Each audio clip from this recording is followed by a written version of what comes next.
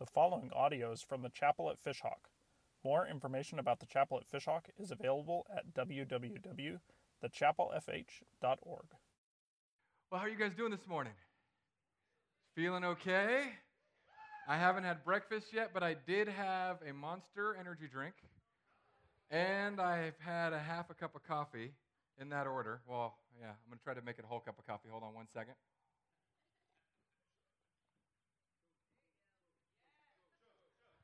Whoa. Is that what it's like when you go from college to then coffee, right? Like when you're an adult, your friends egg you on, like, yes, you need caffeine. I don't need caffeine that much, but I just love it so much. And this is one of my favorite passages. Today we are kicking off part 2 of our Restored series. We've made it through a lot of the Old Testament. We're jumping into the prophets. We're going to be in the book of Isaiah in a very, very popular passage this week. So if you have your Bibles open to Isaiah chapter 6, if you don't own a Bible, you can take one of the ones at the back table. That will be my gift to you. There's only a few left, I think. We're running low. But I want you guys to make sure that you are getting in the Word each week. On the back of our bulletins, we let you know where we're going next week so that you can look forward, prepare your heart and your mind to meet God next week. This is something we want to provide for you all. And this week, Isaiah 6, it doesn't get much more magnificent than this passage. So I'm going to pray, and we're going to jump in, and I could feel the Monster energy rising up within me. So I apologize ahead of time if my words start mashing together. It's just because my brain isn't slowing my mouth down enough. So let's pray. Father in heaven, I thank you for your word. Lord, I pray today that as we look at one of the most magnificent pictures of you on your throne in Scripture, that we would be humbled, that we would find you to be awe-inspiring, that we would see you for the powerful, all-present King that you are. Lord, we love you and not just one aspect of you, God. We want to love all aspects of you and all of your characteristics. So today, as we look at what it means to look at your holiness, prepare our hearts, challenge our hearts. God, leave us never the same after this morning. In Jesus' name, all God's kids said. Amen. I've just got to say, some of you guys are throwing me off because you sat in different seats this week. It's like, I don't know, Stigmeyers, I don't know what you guys are doing over here. It's really throwing me off. I don't like this, okay? So there's this thing that we do, and by we, I mean men, and by men, I mean like usually younger men. I don't know, maybe I'll keep on doing it as I get older, but as I've aged, I haven't done this as much. But we size people up, and we do it all the time. You size up people that you meet. You size up people based on how much money they may have or how big they are. And a few years ago, one of my good friends, his name was Dave. We were about the same age. Dave was taking jujitsu, and he was getting really, really good. But Dave was little, and Dave was talking all yappy to me one day about like he could take me because he knows jujitsu. And I'm like, dude, I will sit on you, and you will jujit nothing. And I had sized him up, and he had sized me up. And then it got really weird because the church staff heard of this conversation and started making bets and pulling out odds as to who was going to win this fight. Now, keep in mind, I'm the pastor over small groups, and Dave was one of the maintenance workers at the time.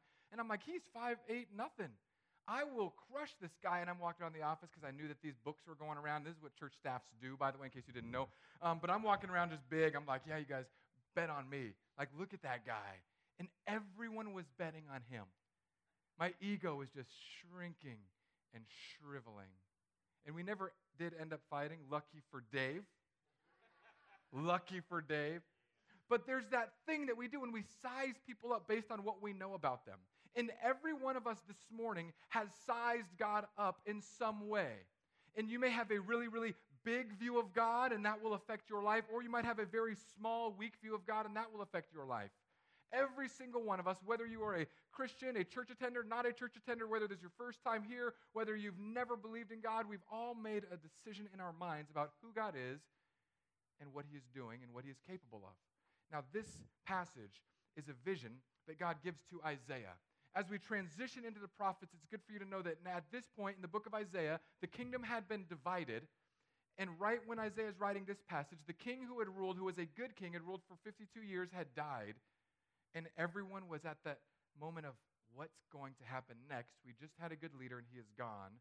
We just had a king who's been serving us well, and he has passed away. And this is what God gives to Isaiah. Verse 1 of chapter 6. In the year that King Uzziah died, I saw the Lord sitting upon a throne, high and lifted up, and the train of his robe filled the temple. Above him stood seraphim. Each had 6 wings. With 2 he covered his face, with 2 he covered his feet, and with 2 he flew. And one called to another and said, Holy, holy, holy is the Lord of hosts. The whole earth is full of his glory. And the foundations of the threshold shook at the voice of him who called, and the house was filled with smoke. And I said, Woe is me, for I am lost. For I am a man of unclean lips, and I dwell in the midst of a people of unclean lips. For my eyes have seen the King, the Lord of hosts. May God bless the reading of his word. King Uzziah was a good king. Imagine taking your favorite president and letting them rule for 52 years. You'd think, man, some good stuff would happen. But imagine when they passed away and there was fear and anxiety. Right? Like half the country right now is in anxiety and fear, and the other half is not because of the way our election went. And God wants to set something straight. That no matter what is going on here, God is on his throne, seated on his throne in power. And if you're not the mental image person that I am, I need you to try to muster up all of your kindergarten imagination experience. Because this story is wildly weird. Seraphs mean like the set of flame ones, the flaming ones. So it's likely these angelic beings had some sort of glowing fire about them. And there were banks of these beings, and they had 6 wings. These aren't the Thomas Kincaid painting of angel type of things, right? 6 wings covering their face, covering their feet, and flying. And when they yell out, Holy, holy, holy is the Lord God Almighty, it says the threshold shook and smoke fills the temple. These are just angelic beings that are doing this. This is not God talking.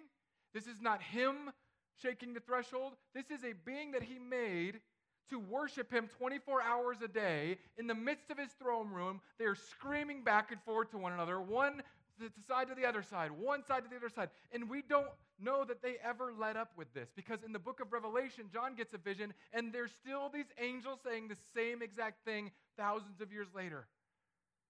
This is wild. And then, when we pray, Dear God, bless my mac and cheese. In Jesus' name, amen. God is intimately interested in hearing your words in the midst of the smoke, in the midst of the peals of thunder, in the midst of these voices just worshiping him, these perfect beings, covering it up, flying, screaming, and then God is here like, I want to hear all these prayers. I want to hear them all. I love them. And right now, we've got to remember that this is the God we pray to. So often, it's easy for the pendulum of Christianity to swing. We want to come to Jesus, the friend of sinners, and that is good. But we must never forget that there is the King of everything. They are the same being. The person who created the universe, who rules the universe, who is sovereign, who is powerful, is also the friend of sinners. And we're going to get to that in this passage in a minute. But we have to understand the magnitude of his power. I like that he's seated. He's not fretting about. I don't know if you guys are like me at all, but when I fret about, when I have high stress, I generally don't sit down, right? What do you guys do when you stress out? Do any of you guys just like sit there? I know some people like do the shutdown mode. I'm this guy. Okay. I get my whiteboard out, and I'll just start drawing. I'll get my Bible out. I'll start throwing things if I'm stressed. Like I'll get a little racquetball and just bounce it off a wall. I'll go for a walk around my block because my wife and I have been doing this like step count competition. And every day she gets like 10,000 when I'm at 74. So I'm going to start walking, just de-stressing. God is not fretting about. There's never been a moment in history where God was caught off guard. There's never been an election result. There's never been some sinner coming to know Jesus. There's never been someone that has sinned where God's like, I never saw that one coming. He is seated on his throne, seeing all, knowing all. His days never end. In Psalm 90, verse 4, it says, For 1,000 years in your sight are but yesterday, and when it is past, or as a watch in the night. And then the Bible describes our lives like a vapor, a breath. And I know some of us don't, some of us feel invincible. Those of us who are here under the age of 21 maybe. You got that invincibility factor. I can tell by the way you drive on Fishhawk Boulevard. You just go and cut off people and make me sin against you. But our life, our vapor of life, God is intimately in the midst of. As he sits in his throne, not caught off guard, knowing all, seeing all, being worshipped 24 hours a day by these fiery ones who are proclaiming how holy he is. Holy, holy, holy is the Lord God Almighty. The whole earth is full of his glory. We're going to get to that in a minute. God is told us that he knows where every bird on every branch is. And not a sparrow falls off one branch apart from the will of the Father. I mean, you guys, I can barely get through my inbox, let alone manage every bird just in Tampa, let alone every bird in the world, and let alone we extrapolate all the other verses we have that God knows every hair on every head at any given moment. So like as you're getting your haircut, God's like 2,340, 2,220, and he knows. God is willing that every one of your hearts is beating right now at this moment. If you don't think he's as intimately involved in your life as he is a sparrow's, you would be dead wrong. If he's holding up each sparrow on every branch, how much more does he care about you? That verse goes on to tell us. So all around the world, with all the sparrows and the sand cranes, God's like, you live, you live, you live, you die, you live, you're born, you die, you live, you're born, you die, you live, boom, boom, boom, boom, boom. And then God knows all of the hairs on the heads of this people in this room. Some of you are less blessed than others. But God's like, I know, like you used to have this much hair, now you have this much, and you still have this hair, but it just migrated to your back, but it's still there. I'm still counting it. Tally, tally, tally. God knows all of this. And you might think like, oh, that's cute, that's funny. No, it is cute and funny, but it's the reality. Now, we need to look at this phrase that they say because the holiness of God is so emphasized in this passage and really in the Bible, unlike any other characteristic of God. It says, holy, holy, holy. Now, holy means set apart, other than, unique, different. He is different from you and I. We need water and food. God needs none of that. We need naps and pizza. God does not. God did not rest on the seventh day because he was exhausted. He rested because he made us as creatures who were going to get exhausted. And we needed to recharge and depend on him. He didn't finish creating the world and say, whew, that was a doozy. Just like he's not exhausted in the throne now. He is different from us. He is all-powerful. He is all-knowing. He is all-present. And this verse, I really love this because it says, holy, holy, holy. There's that big church word, a stained glass word. The whole earth is full of his. Now, if you were just reading and you took an English class, you would think, holy, holy, holy. The whole earth is full of his holiness. But it doesn't. It says full of his glory, full of his kavod, full of the weightiness of who God is. God's intrinsic character is what is his holiness, who he is, what he's about, what he does, how he operates. When his character goes public, that's what we're going to call his glory based on this text. Because he is perfectly holy, and when that holiness is displayed, it's his glory. It's like you and I. We know who we are. We know who our spouses are, our friends. We know that this person's a good person. And when they meet a fiery trial, you see that goodness in them come to life and fruition. You see patience that you knew was always there, but you didn't always see it until it had to come public. That's the weight of a person. That's how they are measured. That's this sense of glory.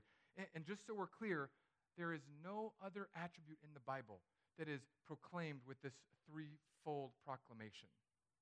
Nowhere in the Bible does it say God is love, love, love, though he is loving 100%.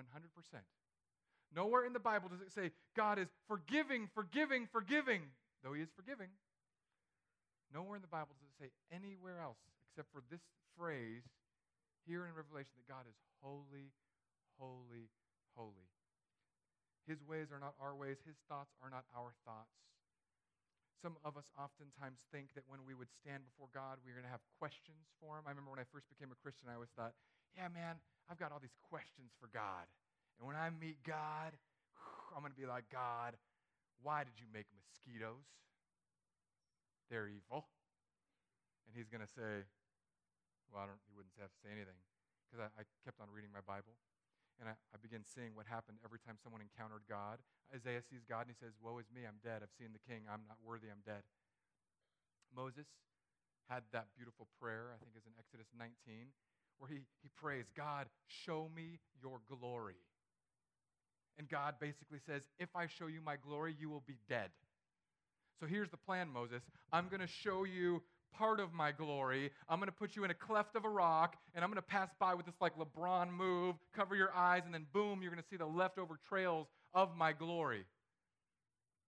And then he does this, and Moses is like, oh, this is amazing. I saw the leftovers of God's glory, but probably didn't have a mirror. And then when he was going down the mountain to Sinai, Aaron and the Israelites looked at Moses, whose face was beaming after seeing the leftover trails of God's trails, and they were scared of that reflection. Not scared of seeing God, scared of seeing how God's leftover glory bounced off Charlton Heston's face. That's what they were terrified of. He was so connected with God that just seeing the leftovers of leftovers goes down the mountain, and Aaron's like, Moses, what's wrong? Your face. And in the movies, it doesn't do it justice because he goes up and just comes down, looks older every time, which I think is weird. Like they should have done something with better special effects in the 60s or 70s, whenever that was made. But this idea that God is holy and his glory, we can't even come in the presence of. When people see God, they fall down as though dead. If an angel walked in this room right now, nobody would ask it questions or an autograph. We would all bolt out of here. If one of the seraphim came into this room, one of these six-winged set of fire ones screaming holiness, if his voice can shake the threshold of God's throne room, this chapel would be obliterated. We would be back to the dust from which we came. This is the King we serve. This is the holiness of God. Is this who you're praying to? Is this the vision you have in your mind when you go to thank God for the food he's given you? Because we should still pray for that mac and cheese, but I'll bet you that prayer changes. I'll bet you if before you go to lunch today, you just say, okay, we're going to go out, let's read this passage, and then pray to this vision that Isaiah had. Pray to that God that's in this book right here, in his book. And you sit there, wherever you're eating, and you just, angels are screaming, thresholds are shaking, smoke is filling, peals of thunder. Lord, that you would love me is incredible. That you would provide food for me is absolutely amazing. Thank you, Creator of all things, for giving us this day. Thank you for keeping my heart beating. Thank you for keeping my breath moving. Changes everything. Man, Isaiah had the proper response. Woe is me. We oftentimes hear, because I love the grace and mercy of God in Jesus Christ. So I have it written, grace, mercy, it is finished. I'm all about that. But the reason I'm all about this is because I've seen the visions of God and the standards of God in the Bible. This is the standard we measure up to. This is the standard by which we are judged. When Romans 3:23 says all have sinned and fallen short of the glory of God, the weightiness of God, this is the weightiness that God measures all of us by. And I know this is very Baptist preaching. My wife would love it. She's not here today. But we have to reckon our lives not compared to those around us. Because some of you know different people here. And that is not who you are compared to at the judgment seat. God is not grading you on a bell curve. So you can't sit here and hear things about God and feel like, oh man, my life needs to change. But then you look over, you see your neighbor in row 4B, and you're like, oh, that guy's a way worse jerk than I am. I think God will let me in if he's letting him in. That is not how God operates. God says, here is my holiness. Here is my glory. Are you as weighty, as heavy, as pure as that? And if not, we're in trouble. But then we get to this really insane part of this story. One of the seraphim, in verse 6, one of the seraphim flew to me, having in his hand a burning coal that he had taken with tongs from the altar. And he touched my mouth and said, behold, this has touched your lips. Your guilt is taken away. Your sin is atoned for. So So in the midst of this scene, Isaiah's like, I'm about to die, I'm unclean, and one of these angels comes with tongs and a hot coal and sears it against his lips and says, your sin is atoned for, you are forgiven. Now, that may not sound like anything unique to you, but you have to understand, in Jewish culture up to this point, they had a lot of rules. 613 rules about how to live life, about what it meant to be clean and unclean. Some of you may have read those rules, right? So you shouldn't touch anything. Oh, let me do this first. There was a moral purity, and then there was like a ritual purity. And God wanted you to be pure in both ways before you could approach him, especially the priest, when he would go into the Holy of Holies. He had to be morally pure, not have killed people, committed adultery, and ritually pure, which meant you can't have touched a dead animal within a certain time frame, which means you can't touch certain bodily fluids. If somebody got blood on you, that you were ritually unclean. Because God is life, and for death to touch you was to bring in something that is anti-God. God is the giver of life, the author of life, and when sin entered, shattered and broke everything, it let in death and disease. It let in leprosy and cancer. It let in all of these things that plague our lives today. And this is what makes this so beautiful. In the Old Testament, up to this point, anytime a clean person touched an unclean person, so if you walked up to somebody that had leprosy and they bumped you, you were considered unclean. It's always the unclean thing that makes the clean thing unclean. It's just like with anything here. You have a kid, and I've got lots of kids, and they get lots of sick, and I don't like it. But I do this. I go to school with Silas. I'm taking him to preschool. And as a parent, I judge other parents very harshly. So if I walk into preschool and I see some like green-nosed little sucker, I just look at him and I think, you have bad parents. And I'm judging McJudging them. And I look at them and I think, why would you send your kid here? Now my kid's going to get sick. And before I send Silas in, I'll usually like get some pumps of sanitizer, just rub it all over his face, stick it up his nose. I don't really do that. I know sometimes I say things. I don't do that. I mean, I have, not up his nose, but on his face. but I look at this and I think, that kid's going to get my kid sick. And then he does. And then Silas is sick for 4 days. And then right at the end, as he's starting to feel better, Jackson gets sick. And then he's sick for like 10 years. And then right at the end, Savannah gets sick. And it's just this cycle. And I know some of you parents are with me. You're like, yeah, that cycle, I hate it. And this is how cruel I am. I've even thought at times, when my first kid gets sick, I'm going to make them just lick each other. Just in the face. Just you slobber, you spit on your siblings, you just get it all over with. But my wife said that's a bad idea. And so did my mom. You guys, I think I have good parenting advice in my own head. But this infection is what the Jewish people experienced. The unclean made the clean thing unclean. And for the first time, we see this weird picture where something touches an unclean person who has just said, I am unclean, I'm from an unclean people, super, Mr. Unclean, and God says, my cleanliness, my holiness, my purity can overwhelm and overshadow your sinfulness. There's another place that we see this in Scripture, although you may not have caught on, because many of us did not grow up in Jewish households, where you had to follow these ritual cleanliness laws. But there was a person who walked around who touched unclean people, who reached out and put his hand on lepers. Jesus. Jesus didn't go away from the dead people. He raised them to life. Jesus didn't back up when he saw someone with a disease. He reached out and touched them and said, be healed, your sins are forgiven. Jesus is the fulfillment of this picture that God's holiness can be brought by God to humanity. When the woman who had been bleeding for years and years and years reached out and touched Jesus, Jesus should have been made unclean, but instead, without him even knowing it, his power went through his robe and healed her. Jesus brings in this upside-down kingdom, this backwards way of thinking that was not what the Jews were prepared for. They knew, their worldview was, if you are clean, you touch an unclean thing, now you're unclean, and you've got to go clean yourself up. And God says, no, I'm starting something different. And in the prophets, we're going to see a lot of these illustrations that point to God pouring out into his people to change their lives. What I love about this passage, too, and this is something that I love because it's so cool, because Isaiah saw this vision. And then in John chapter 12, when it's describing Isaiah's vision in the past. It says, John 12:41, I love this. Isaiah said these things, that God has blinded the eyes and hardened the hearts of the people who would not see God, because Isaiah saw his glory and spoke of him.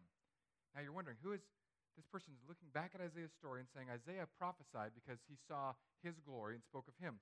Nevertheless, many, even the authorities, believed in him. But for fear of the Pharisees, they did not confess. So here's what this passage does in John chapter 12. It shows us that the person sitting on the throne was Jesus, pre-incarnate Jesus, pre-Virgin Mary Jesus. Anytime in the Bible you see in the Old Testament where there's God in a body figure, it is pre-incarnate Jesus, pre-Jesus in the flesh before he was in the flesh around the 0 AD time. This is just mind-blowing. When Jacob wrestled with God, it was Jesus. Yeshua, the Messiah, the guy who spoke things into existence. I still don't get that whole wrestling match, but I think it's fascinating. When Abraham spoke with him and shared a meal, it was Jesus coming to earth before he had his body he would get. When Isaiah sees a vision, it was the Word of God, Jesus Christ. God the Father is a spirit. Contrary to popular depictions, he's not some hyper-buff Herculean old guy. When we have a vision of Jesus, of the Bible, who also is not some moosed-up, mullet-wearing white guy with a blue sash and sheep, we have to know that this God is the King and the Savior. This is the King who came down from his throne in heaven and was exalted and coronated on the cross. This is the King who made it possible for our uncleanliness to be left at the altar. And it was by his purity that we are made clean. It was by his perfect life that when we are touched by him, it's clean, it's done, it's paid for, it is finished. The tab is paid in full.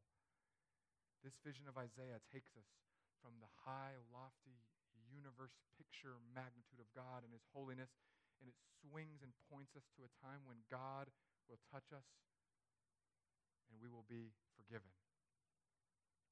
Some of us today are probably in need of some of this type of forgiveness.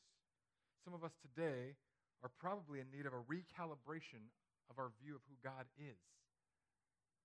And it is a tension. It's always a battle, church fam. It's a battle that swings back and forth. And, we have churches that they emphasize the holiness of God. And they're very, very passionate about how God is holy, super duper duper holy.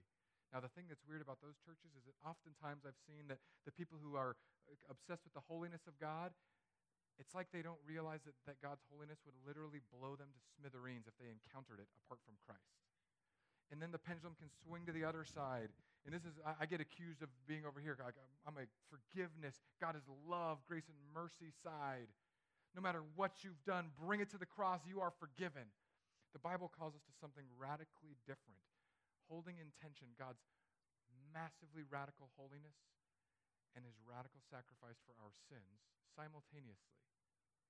Because if God is holy, the more we see him for who he is and how holy he is, the more we'll realize how much we fall short.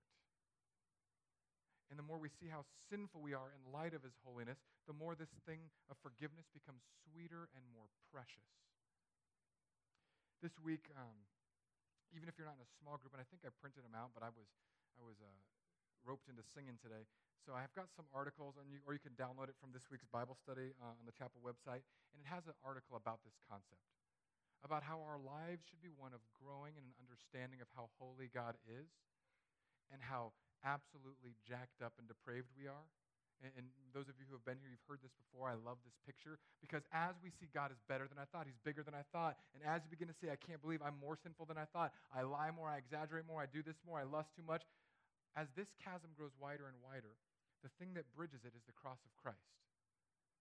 So when you first get saved, you're like, okay, I'm a bad person, I need God as a Savior. So God is this big and your sin was this bad. And Jesus' cross is this little. It's cute, though, when people get saved.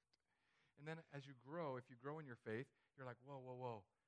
God is holy. He's got angels screaming, threshold stuff. He's totally perfect. He's doing everything. Sparrows up, sparrows down, born dead, hairs falling. He's there, over there, everywhere. He's bigger, holier than I thought. And then all of a sudden you realize, I am even worse than I thought. You know, like you realize that at different phases of life. I was talking with some young couples this week, and one of the things I told one of the couples was this. You know, each time you go to a new phase of life, you realize you're worse than you were. Like when you become an adult, you realize, oh man, I'm more selfish than I thought. And you get married, and then you encounter two sinful humans that merge their lives together, and you think that they're doing everything wrong. And newsflash, they think you're doing everything wrong. And you're like, I'm more selfish than I thought. I thought that towels could be used for oil changes and not just facial washing. And then you have kids. Because with your spouse, you can still be selfish. You could be like, yeah, I could still be selfish and self-centered, and they'll live. But you have kids. And then once you have a kid, if you're selfish and self-centered, they die, literally. Like you've got to care for them. You can't just leave them there and say, take care of yourself. And then you realize I was more self-centered than I ever knew. God is even bigger. And you go through these Bible studies, you learn about the holiness of God, the glory of God. You learn about how powerful He is. You learn about His omnipresence. You learn about all of these aspects. And then you keep learning about yourself. You're like, oh, I'm even worse. I can't even get out a sentence without thinking of myself. Romans 14 says, whatever does not proceed from faith is sin. Do you do everything in faith? Oh, by faith, this bite will make it to my mouth. Ah, by faith, I will do it by faith. I mean, I don't do that. And I try. But then what happens as this chasm grows? All of a sudden, Jesus, who was this big and itty bitty cute in my life in the beginning, now I wake up and I think, whew, you really had to pay a price for me. Thank you. I can't believe that you would look at me and say, I'll take you. Because He doesn't just see where I'm at today. He doesn't just see the sin that I'm aware of today. He sees all of the sin that is mapped out in my life that I don't want to commit, that I already hate even though I haven't committed it. But God graciously only reveals one or two things at a time, I think. Otherwise, we would just be in the fetal position in tears. Have you noticed that about God? That even in His holiness, He is gentle? That as you look back on your life, you could say, man, look when He showed me that I was doing this bad thing. But now, 10 years later, I've seen all of these other things that didn't measure up to God's standard. But He graciously says, just one at a time, just one at a time. Just like a loving father does with their children, just one at a time. I don't have to teach my kids everything. I just have to teach them, like, we all put on pants the same, 1 foot, 1 leg. And I know that sounds easy, but a bunch of us are spiritually putting both feet in one pant leg and falling all over the place. And Jesus is like, yeah, I knew you were going to do that. I knew you weren't going to be able to stand up. But I'm here. The more you see how good I am and how jacked up you are, the more you'll appreciate all that I've done for you. So if you want to press into that more, I would encourage you to grab that. It's called the Gospel Grid, and it's just taken from a Bible study that I love. And if you don't grab one of those, you can download it online. It's the back end of the Bible study PDF that's on the homepage. You guys, we've got to see this God for who He is and stop pandering about with our made-up versions of God. Don't size up God based on culture. Don't size up God based on church background. Size up God based on how He's revealed Himself in here. And if you're not in here, try your best not to make presuppositions about who you think God is or should be. Because for all of the shows and parodies and pictures that this world gives us, for all of the beautiful art and songs, this alone is the inspired words of God, breathed out by God Himself so that we could know Him, experience Him, and see how desperately we need Him. Let's pray. Father, You amaze me. Your holiness is so beyond anything that I can comprehend. Lord, I look forward to seeing You one day. I look forward to being in Your presence one day,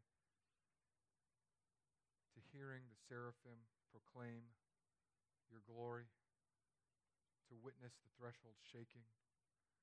I pray today that You would give us a taste of that as we pray to You. I pray that today we would not size You up by some cheap world-crafted picture, but we would press into this vision in Isaiah 6 and check out the vision in Revelation so we could know how You sit and who You are, that You are in control, and that you love us. Lord, some here today need the coal of atonement pressed upon their lives. I pray that you would do that. Some here today may be realizing for the first time that they had a low view of who you are, that they didn't have a fear of their sin coming before you. I pray that all of us would take a long, hard look at our own lives and run to the cross that bridges that ever-growing chasm between how great you are and how messed up we are. I pray that that cross would make us grateful. I pray that that cross would set us free. In Jesus' name, amen.